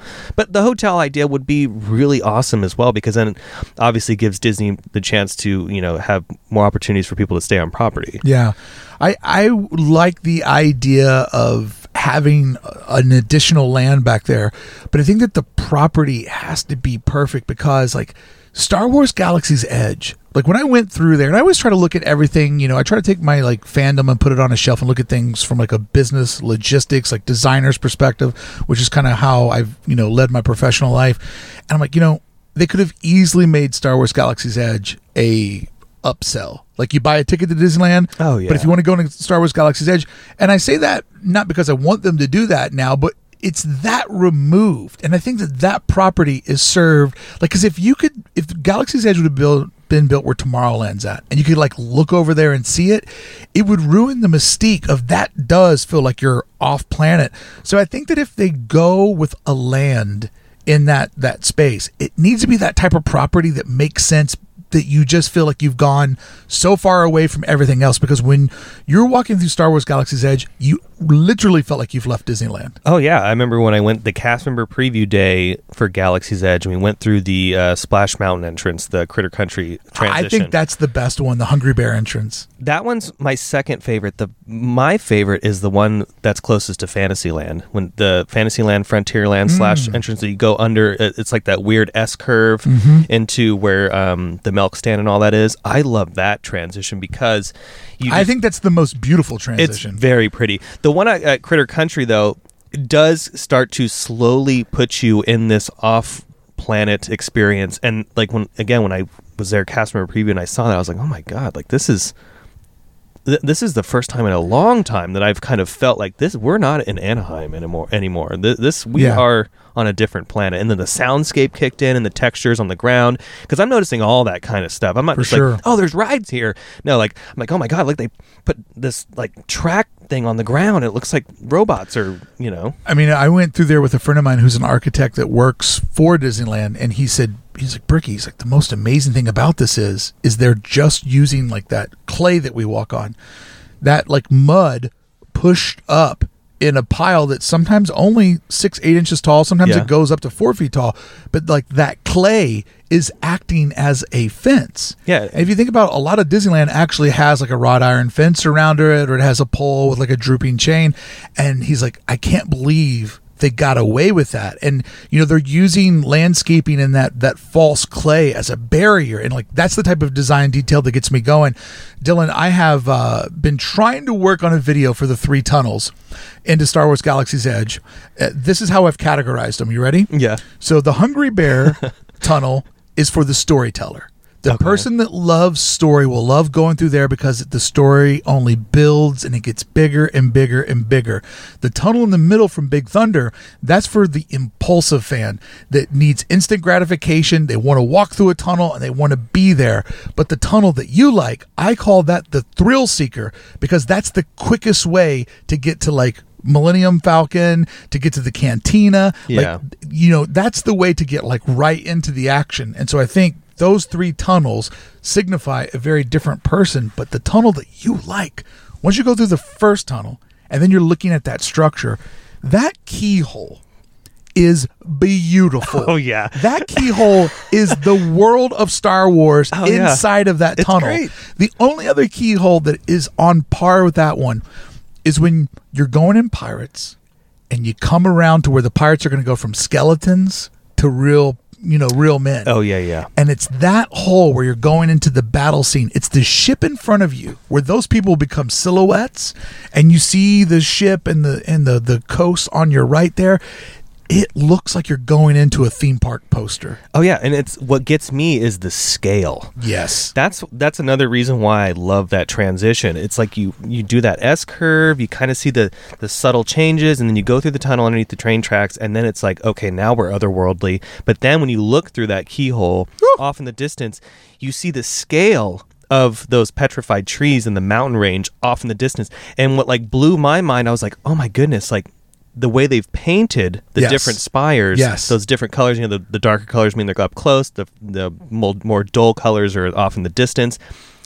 That view is incredible. Yeah, because in the real world, the further something goes away from you, the more it looks blue. Yes. So with Radiator Springs, you see that, the Cadillac range is purposely painted like 10 shades lighter than the rockwork that's in front of you, and those spires, as they go back, there's more blue and like gray mixed in the ink, versus when we're walking up to the stores, there's that rock that looks like a man's face at profile. Yeah, it's very dark. That has like that battery acid, like acid wash going down the side of it. And I always want to say battery acid, not acid wash, like it looks like a pair of like Lee jeans from the 80s.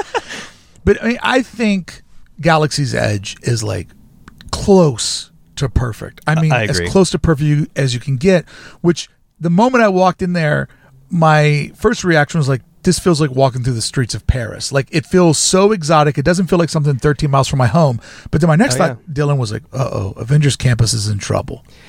Yeah, because that sets the bar so high. Right. Galaxy's Edge, I mean, there's so many textures going on there. There's so many colors. There's so many things that are laced together to create this space, that the bar is set so high that it's like anything that Disney does beyond that now has to either be that or it's going to be subpar.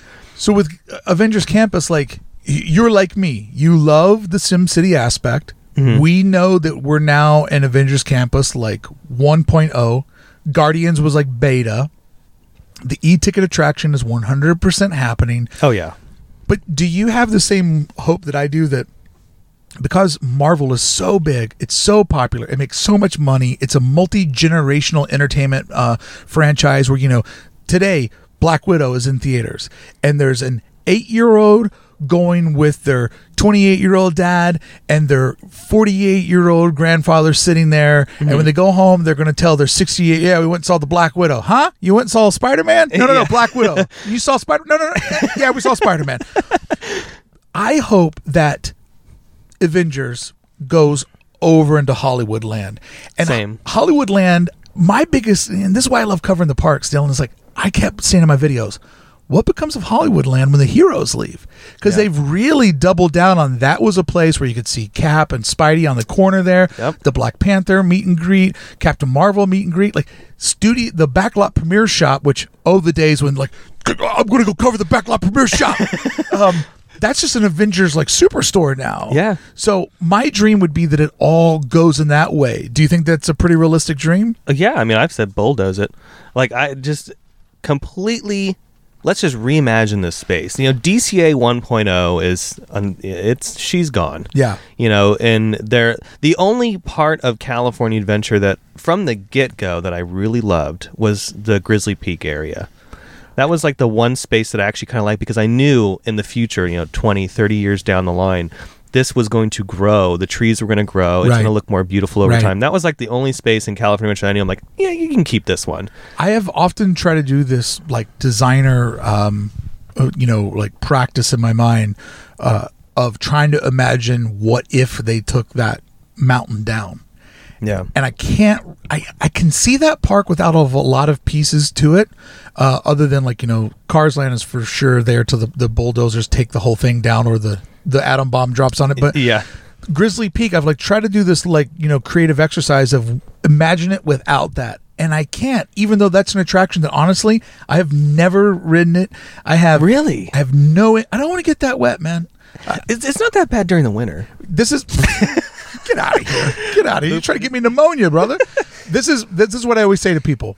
The time that you see me riding on Grizzly Peak, you'll know it's also the first time that I stayed at the Grand Californian, because my idea is ride it, get soaked, go over to the hotel, take a shower, get in a new pair of slacks, Yeah. and then get back to ripping. But it's weird like to have like an affection for something that I don't even consume as an attraction, but I just think that the heavy lifting that Grizzly Peak's doing, and I always tell this to people when I do the flannel sleeved tour, not the plaid tour, is that a lot of parks would just put up a fence. Mm-hmm.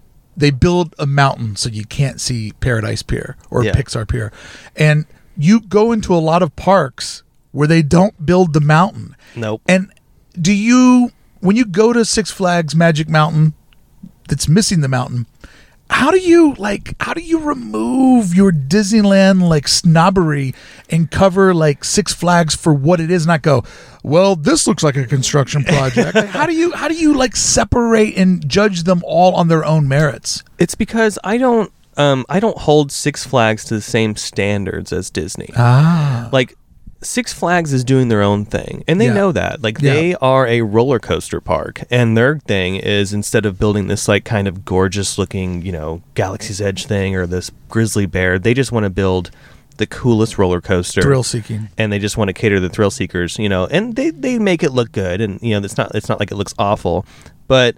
When I go to Six Flags, it's a different perspective. When I go to Knott's Berry Farm, it's a different perspective. When I go to, like yesterday at Adventure City, I'm not expecting anything insane at Adventure City. It's... I wanted to tell you this, but I didn't want to interrupt you earlier. So when we flew my niece out here from New York, and we were going to take her to Disneyland for the first time, and I drove to Adventure City and said, "Here it is," and she was like, "What?" And then I'm like, "Just playing," and we got back in the car, and then we went to Disneyland. Poor Adventure City. No, I had fun at Adventure City, though. Shout out to all the employees that were really nice over there. But I have a different perspective at each place I go to, and then when I come to Disneyland, that's why when with this new project that was announced, I'm expecting Disney to just pull out the stops. This is a big deal. I mean, Disneyland's expanding, and so is California Adventure, hypothetically. California Adventure has got to expand. Oh, they have to, and there's a lot of room to throw some stuff in there. I think California Adventure in this deal could make out the best because Yeah.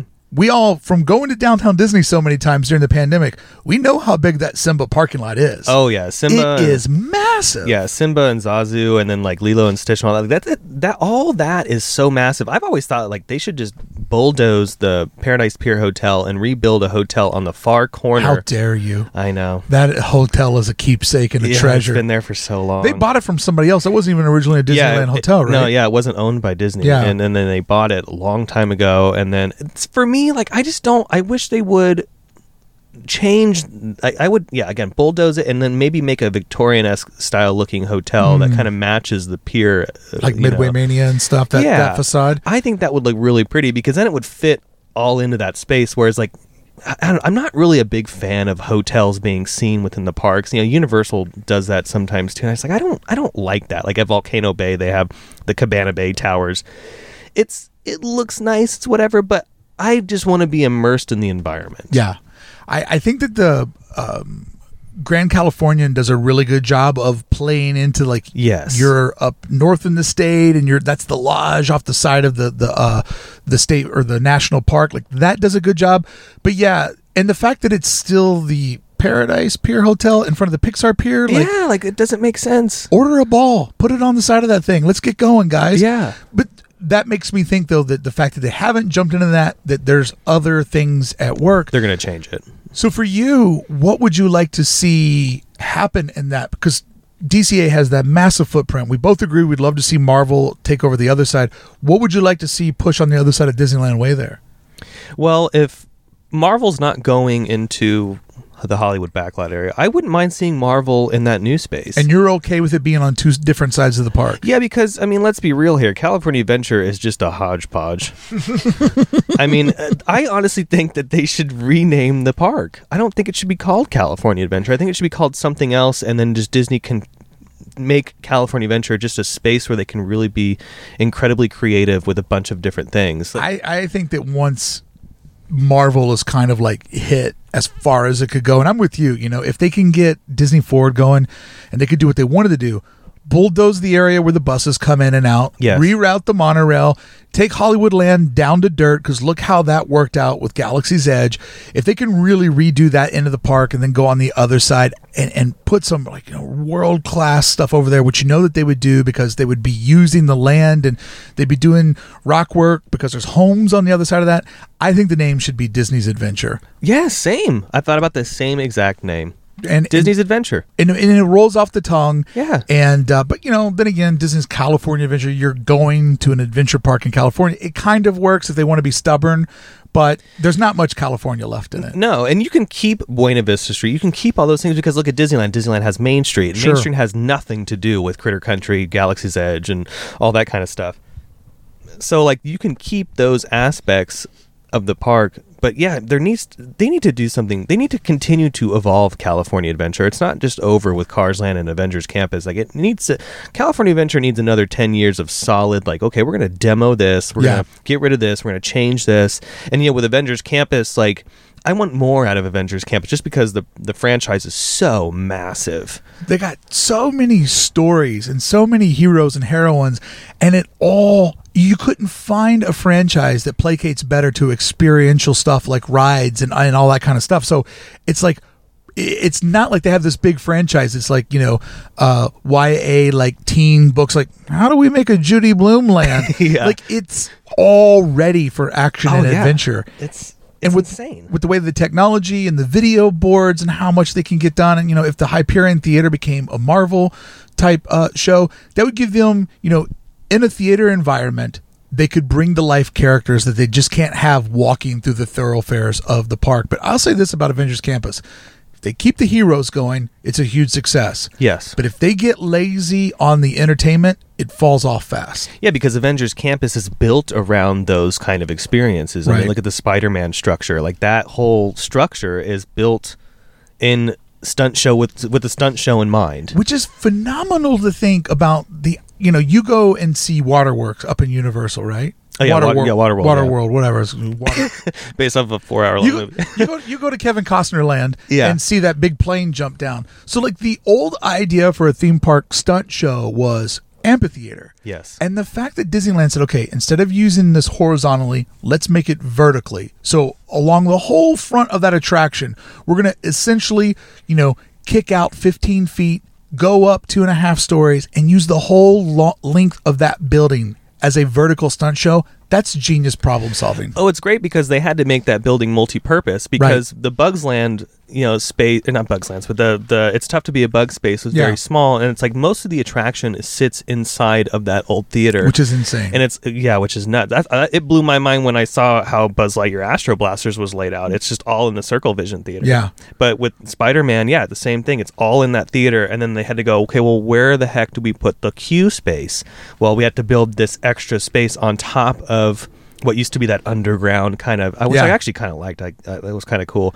But and they also thought, okay, well, how do we entertain our guests as well at the same time? Let's design it with multi-purpose in mind. I love that. I mean, I just love the idea of there's a vertical runway stage down the side of it that this show, phenomenal show. I mean, it's hard not to I'm filming, so I don't want to be but I can't help it. Every time I see the Spider-Man fly, it's magic. It really is.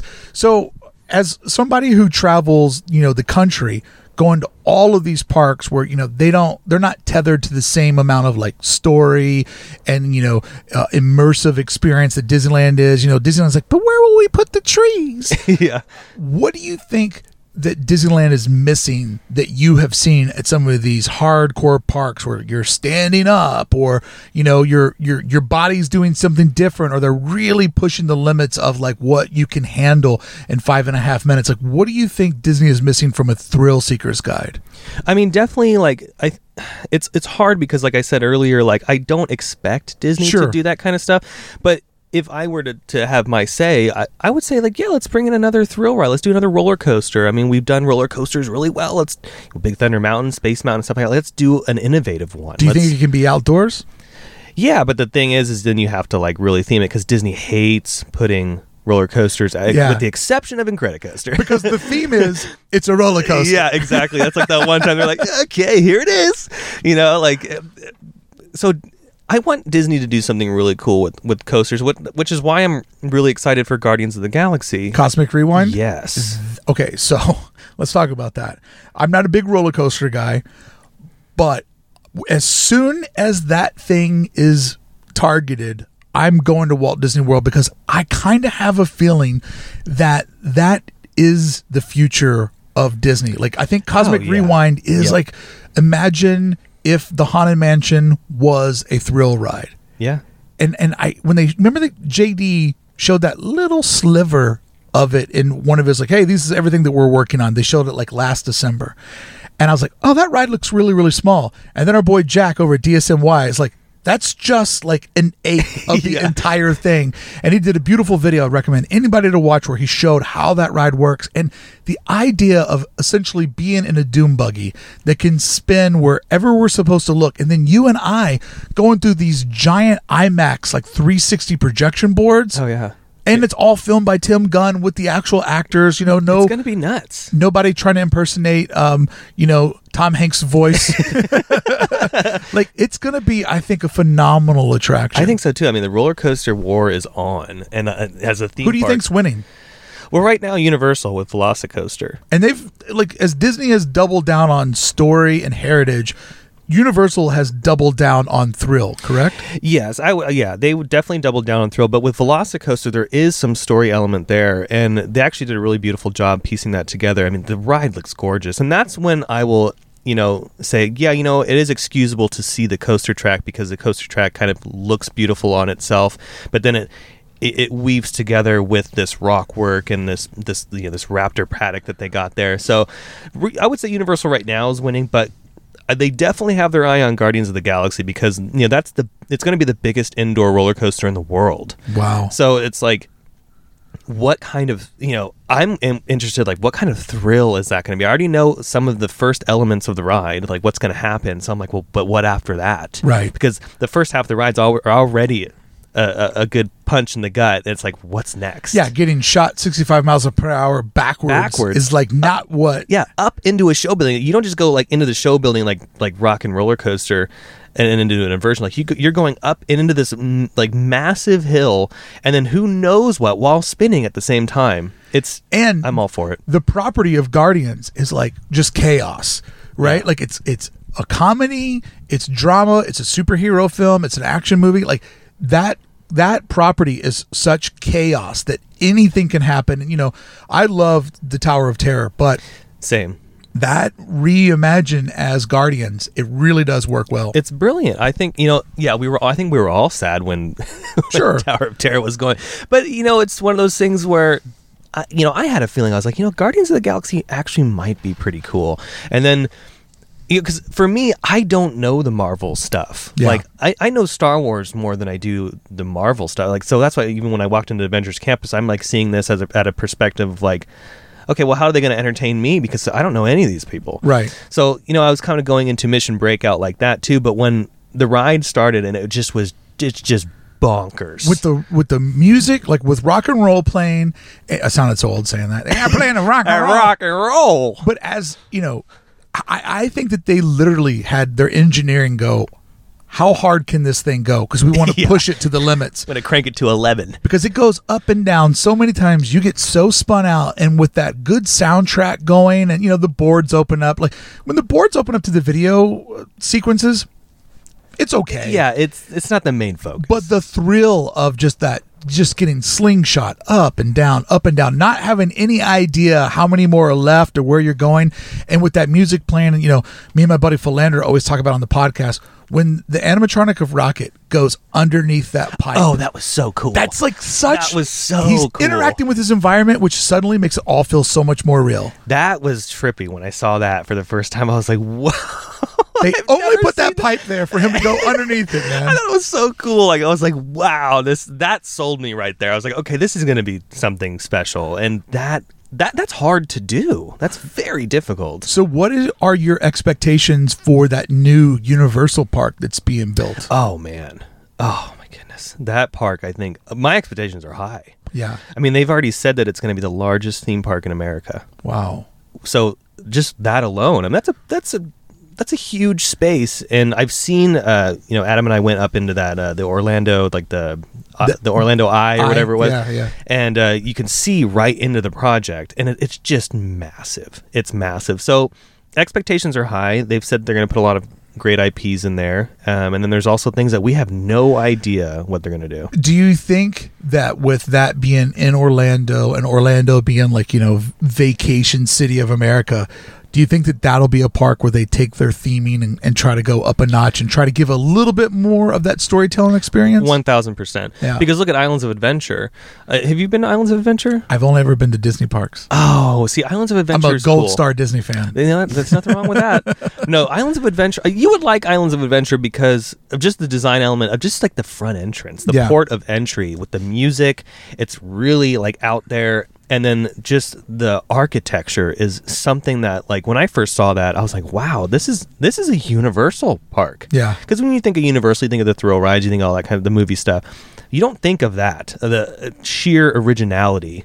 And I think with Epic Universe, they're going to take what they learned from Islands of Adventure and bring it up to the next level. I think Epic Universe is going to be extremely gorgeous. So work me through this, because I've watched your videos and I've watched everybody else's videos. I've never been to Universal Hollywood Studios, and it blows my mind. Wait, you've never been to Universal here in Hollywood? Bro, I've only ever been to Disneyland. Oh, I'm going to take you. We're going to go. Luckily, my cousin Ricky Bricky is coming out from Kentucky, and he's going to go do for my channel. He's going to cover Knott's Halloween. Oh, yes. So you'll get to see Ricky out at the park experiencing that. But far as me, I've only ever been here. But maybe cousin Mickey or Dickie could go up to Universal. but the thing that I have a hard time as a designer working my creative brain around is the theme park has an escalator in the middle of it. Yeah, it's wild. Universal's design is like, they're like, let's build a theme park on a hill.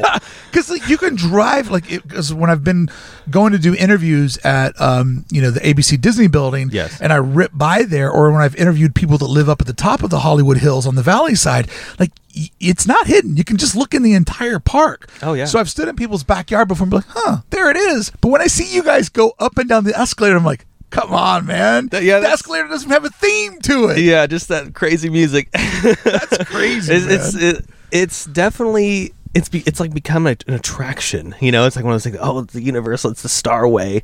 But do they make T-shirts for the escalator? I think they should. I think they have. I think they've done merchandise on the Starway. Come ride the escalator, Starway. Intense ride ever. That to me, it like literally blows my mind when I see you guys going up and down, and I'm like, I don't know. Man. It's wild from a design perspective. It's because it's like they, when they were building the park and when they were kind of expanding the lower lot, and they're like, well, how the heck are we going to get all these people down to the bottom of the lot? But they didn't think about doing like ski lift or. I think it's because I don't know. That's a good question. I think it's because they want people to see how all this is happening, because that's the whole thing with Universal Studios Hollywood is like, we make movies and television here, which people still to this day don't think that that's what they do there. So they're using transparency as a theme. Yeah, which I think that's one of the biggest draws to Universal Studios Hollywood. At least when I worked there, talking to people, like, yeah, they love coming, seeing how those movies are made, seeing how the production's kind of. So I think that's just Universal's gimmick. That Universal lot there, where like Back to the Future and all that stuff. Oh yeah. It is so. If once you learn that lot, it is so recognizable in all kinds of projects. You're like, Yep. wait a minute, that's the old courthouse. And you know that little block where like 1,000 things have been filmed. I have, because of my creative brain, like I have all these like imaginary like moments in history in my mind of like how it must have worked. And one of them is I see this Imagineer like walking into the boardroom, and Disney goes, my bud Tom over at Universal just told me, get this, they're putting in an escalator. And just like all of them like rolling around and falling. They're putting in an escalator. Yeah, that's literally how it is. So what should we do with Galaxy's Edge? I don't know. Put it in an escalator. Like I see that as being the long-term joke. Somebody from Universal, like, this guy is such. Yeah, but see, I think Disney needs to always be on their toes, because there are things that Universal does that they are. I mean, when I think the biggest moment where Universal said, you know what, we're going to show the world what we're capable of, was when they premiered Hogsmeade at Islands of Adventure back in the day. That's the motorcycle ride? No, that's the Harry Potter land, the whole land. Oh. When they unveiled that, I think that's when the industry was like, okay. I don't like that little witch. Yeah, the Harry Potter. I've only seen like 2 of the movies, and I'm like, Whoa. okay. I went and I'm like, this is, get me out of here. But the land is really cool. I thought Lord of the Onion Rings was boring. This one's even worse. No, the land is cool because it's just it is one of those spaces where you walk in and you're like, wow, this is very beautiful. Except for when you in Hollywood, you get to the back end of the land and then you see the giant administration building, which they've tried to hide it. It used to be yellow and then they painted it blue to match the sky. Nobody can see it now. No one can see it. I only, it's barely there. The best thing I can say about Game of Thrones, for me personally, is it got me to care about Castle Times. I literally don't care about Castle Times whatsoever, and I feel like that little witch is from the Castle Times. Yeah. So a question for you then is, when we get back to Disneyland Forward, what do you envision for Toy Story parking lot? Because I know that when you go out to Walt Disney World, you're a big fan of Disney Springs. Like, do you want to see Disney Springs West get developed there? Because in my mind, and people will hate me for saying this, I don't think Disneyland needs a third gate. The two parks represent so much of the corporation. Each of the two parks have room to grow.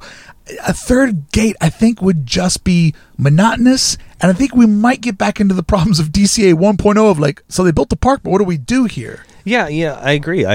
There's still a lot of work that can be done with the parks that we already have, in the space that we already have. Yeah. And California Adventure is a perfect example. There's still years of work to be... So why bother wasting... As long as Schmoozy's there's still work to be done. Yeah, Schmoozy's. Actually, Schmoozy. I need to go back to Schmoozy's. They just reopened. So. Yeah, they have like a coffee bar in there now, and you can get a affogato and all kinds of stuff. My old friend that I used to work with on the pier on Paradise, she's the manager over there. So she's like, come over to Schmoozy's. And I'm like, I will be there when I can get over there. It's the last untouched building. Yeah, it really is. It's the last thing. So, yeah, I mean, there's a lot of work that still needs to be done at California Adventure. So I don't think it would be wise, business-wise, to be like, we're going to spend $3 billion on a whole new theme park. No, like, take that $3 billion and put it back into the parks that we already have and make these parks just even more world-class than they already are. Yeah. I mean, with the Toy Story lot, I wouldn't mind to see, like, Disney Springs over here on the West Coast, but I think it needs to be a little bit more unique, because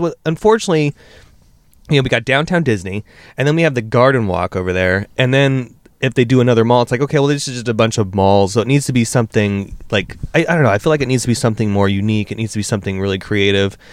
And I've always said that Disney should Disney needs to buy the Garden Walk, and they need to like. Yeah, Mice Chat put up a graphic of showing that if they take the Toy Story lot, they buy Garden Walk, they have that huge parcel of land where they were going to put the eastern side parking garage. They already cleared out that hotel where they were going to do the Sky Bridge.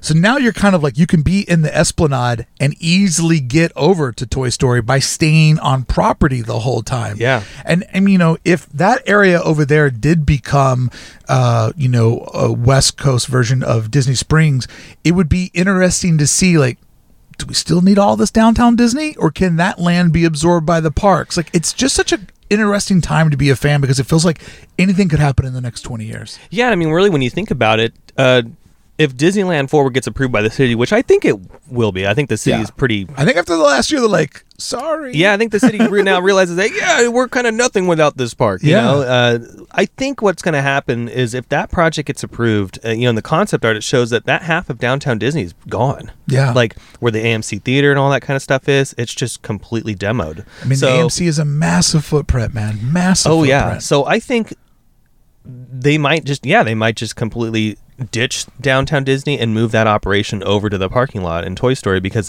they won't have that retail space anymore once they expand. How many season passes do you own for how many different parks? Oh wow. So I have a Universal Orlando pass, I have a SeaWorld pass, which is good for all the SeaWorld and like Busch Entertainment parks. Knott's Berry Farm pass. I have a Six Flags membership, Universal Studios Hollywood. And I think that's it. Because when I went to Silver Dollar City, I didn't buy a pass, even though they're really cheap. Oh, you also forgot, you have a Legacy Pass. What is that? I don't know. It's like a unicorn that keeps showing up. It's like, I'm only going to be here for 30 days. I'm back for another 30. This is where you'll hear me be a little bit opinionated. Legacy Pass doesn't mean anything. Yeah. It doesn't mean anything. And it kind of irks me when, I love Disney. Disney, I love you. But it irks me when they say like, "Oh, this Legacy Pass." No, we don't. There is no such thing. It's just a made up. We're not your customer anymore. Yeah, it's just a made up thing to try to make you feel better. Yeah. So a suggestion for you. Well, workshop a little idea. You have such a great take on all these theme parks. You've been to all of the world's best theme parks.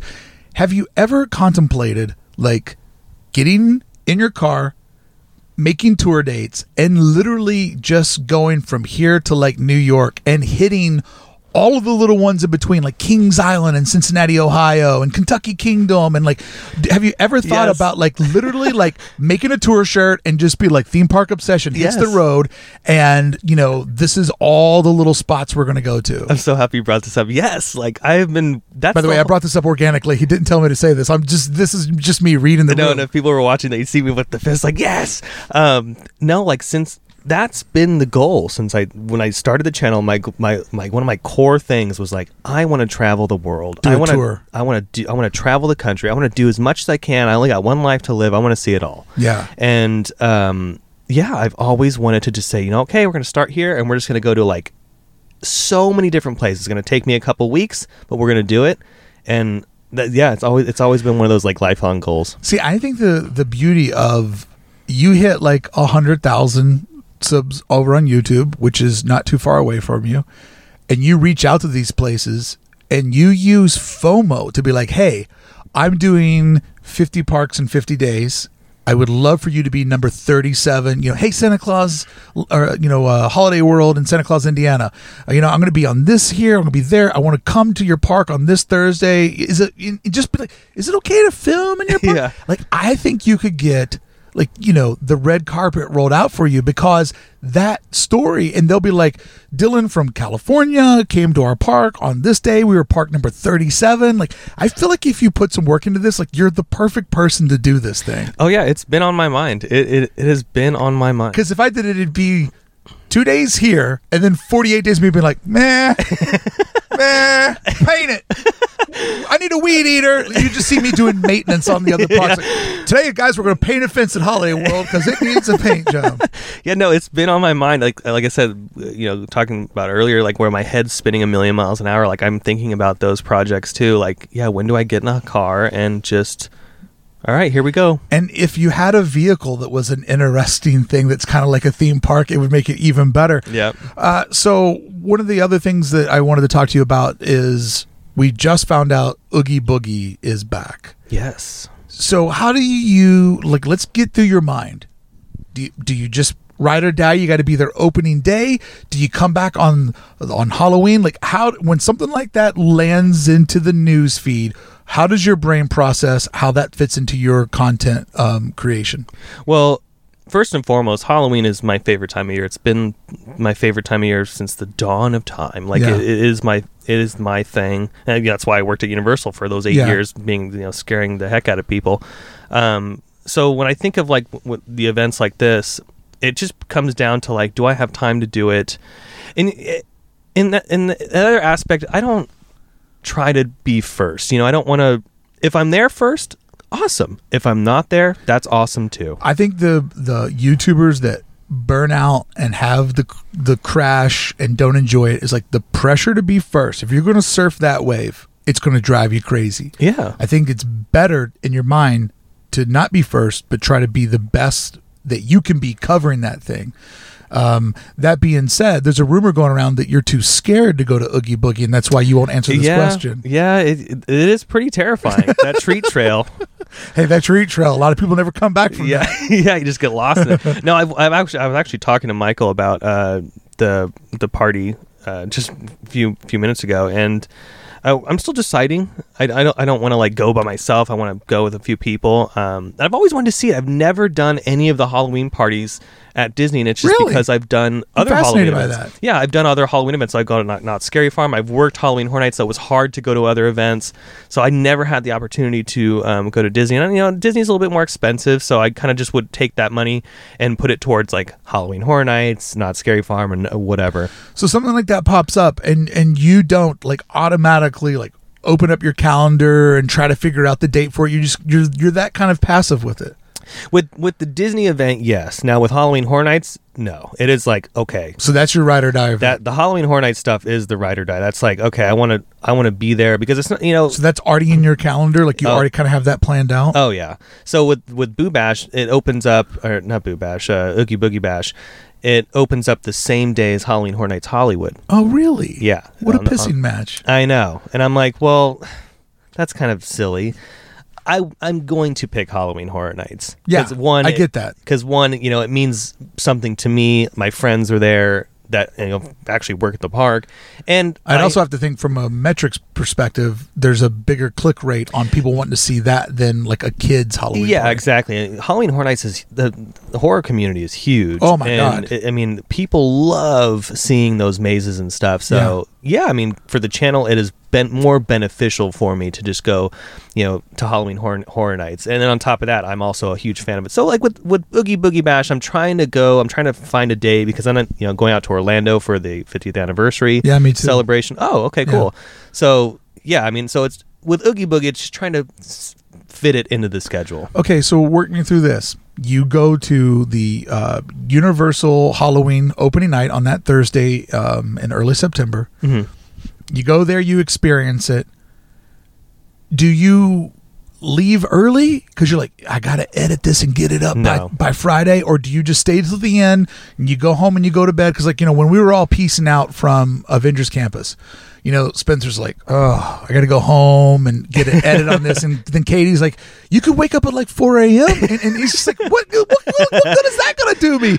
And like there was just that debate on like, how do we edit this? How do we get it up like as quickly as possible? So how do you run that pressure? Like if you go to that on that Thursday opening night, will you make sure that you don't have anything booked that Friday so you can get up that morning and have coffee and do an edit? Like how do you try to figure your turnaround? Well, like I'll edit that morning or that night. Like for Halloween Horror Nights, like that video, if it opens up on the 9th, that video will be up on the 10th. So you'll 100% get it out the very next day. Yeah, because I'm like, I will edit a video. Like sometimes if I know there's going to be a time issue, I will edit as I shoot. So like I'll shoot the... Oh, wow. Oh, yeah, I'm insane. You just blew my mind, but that's the benefit of shooting and editing on a phone. Yeah, so I'll shoot the B-roll, I'll do whatever.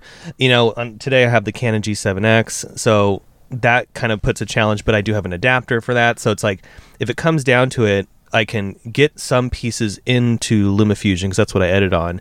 And then that way I have some of the core there. So then when I wake up the following morning, I'm just dragging and dropping. Yeah. Yeah, you just finesse it. With what you're doing on the phone, how do you handle like the audio clips? Because like when two video clips go in each other, you can get that pop. Are there tools in there that will massage that and like crossfade that for you? Yeah, I will just like separate the audio because I'm like really bad at the pops, and I'm sure throughout this podcast you've heard me like hit thing or you'll hear a couple pops because I'm horrible at that. But like I'll separate the audio and then I'll like fade it in so like you can't hear that. When I started the channel, I didn't do any of that. Just clip after clip after clip after clip. It is what it is. Yeah. I didn't know how to do any of that. I mean, I started in iMovie and same. And then I realized that you could only put so many video tracks in there. So I would I would export a video and then add more video to that export. Yep. And then somebody's like, my friend Carl, who works for the LA King, she's like, look, man, you got to get in Premiere. Yeah. She's like, you're a professional. You know everything about Photoshop. You know everything about Illustrator. Premiere will be like one rough weekend for you, and then you'll love it. And that weekend, I was like, the hell with you, Carl. How dare you complicate YouTube's already enough work that I'm not seeing any money from. How dare you? And now, like, I just buzz through Premiere. I love that's how I am with LumaFusion. I love that workspace. That's how I'm with LumaFusion. At first, it was very like, because I was so used to iMovie. Yeah. And then I go to LumaFusion. I'm like, holy moly. And now I can get an edit done within minutes. Now it feels like home. Oh, yeah. Like That's fascinating because, you know, the B-roll, the montages you do, the way that it syncs up with the music, like doing that on a phone, like I used to literally think he's a crazy person, but the idea of while you're waiting for an attraction and you can maybe like get a little bit of an edit or start to lay it out, like I liked it the next day that you're just kind of like massaging it and getting it to flow good and doing that second pass through versus like, oh my God, I shot 45 minutes and I got to get it down to 10. There's 8,000 clips. How do you worry about video length? No.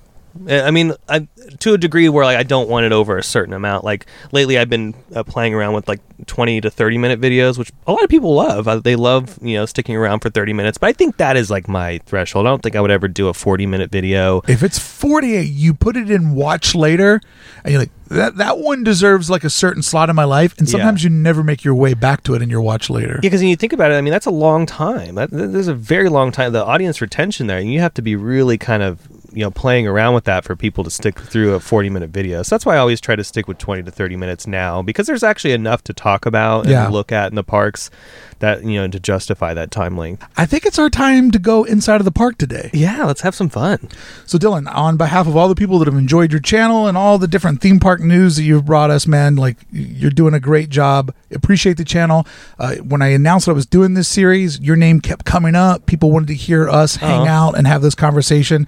And I don't think any of them would be let down, because thank you so much for sharing your story, how you went from cast member to working in all of this. And one last quick story for you. When I interviewed the guys over at Skybound Entertainment that actually created the Walking Dead franchise, you know, before I hit record, I say, hey, if there's anything you don't want to talk about, just let me know, and, you know, we'll take care of that. My opening spiel that I say before I hit record.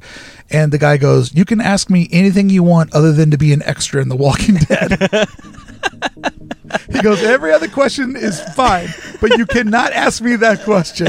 And then I just had to be like, why? He goes, because we're so annoyed with it. Nobody ever really wants to do it. It's the most exhausting day ever.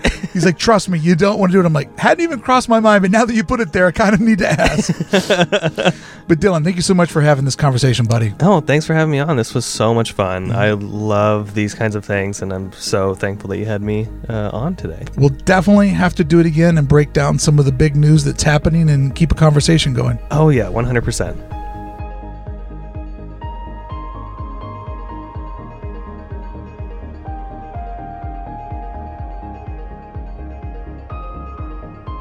Friends, I don't know about you, but I will say this. That conversation could have outlasted any set of batteries.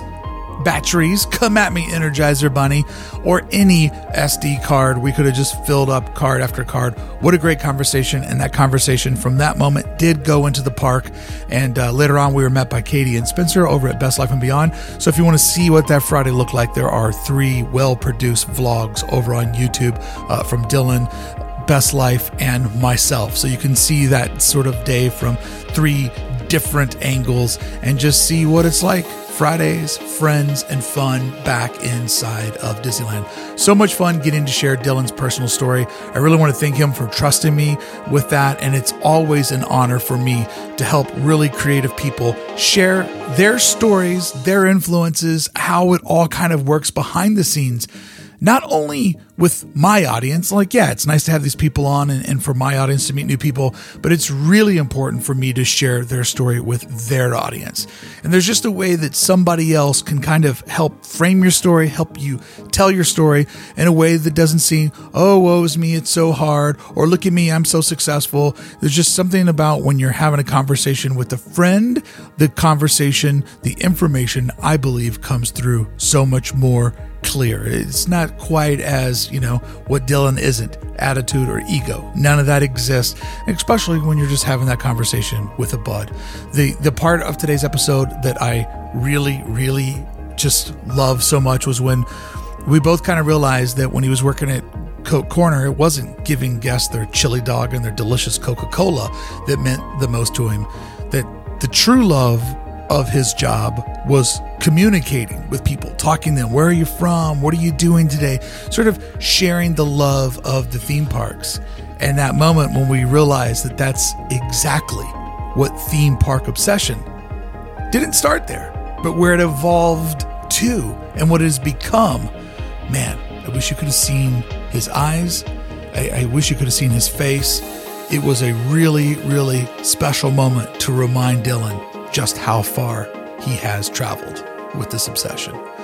Friends, until the next time I see you here, joined by my good friend Jared, talking all about Alice in Wonderland, I'll see you back on the channel with more Disneyland videos, or this is episode 70. If you're new here, so many episodes for you to dig through, so many great conversations about Disneyland with probably a couple of people that you're familiar with, or would, even better yet, want to get to know.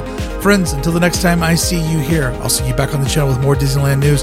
Thank you so much for showing up. Thank you so much to Club1313.com for making today's episode possible.